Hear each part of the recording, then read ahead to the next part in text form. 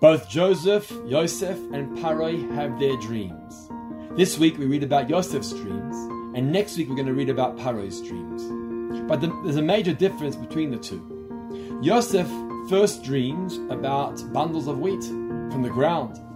Then he dreams about the stars and the sun up in heaven. But Paroi, in his two dreams, first he dreams about cows from the animal kingdom, and then he dreams about ears of corn from the ground. You see, Paroi only dreams about the physical and the mundane. Yosef dreams about the physical and the spiritual up in heaven. Because that's the difference between the nations of the world and the Jewish people, the nation of God. The nations of the world, all they know of is the physical and the mundane. But the nation of God, Am Yisrael, we have the physical and the mundane for sure.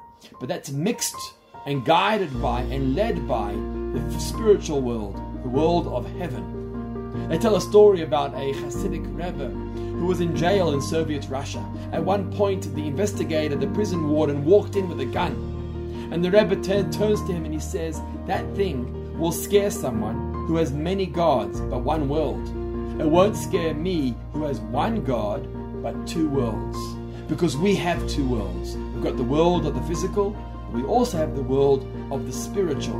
Shamayim, the heaven, which adds so much to our lives. God, Torah, and the spiritual that gives us meaning and purpose. And to recognize that our lives are a lot deeper, a lot more meaningful than just the physical and the mundane. Shabbat Shalom.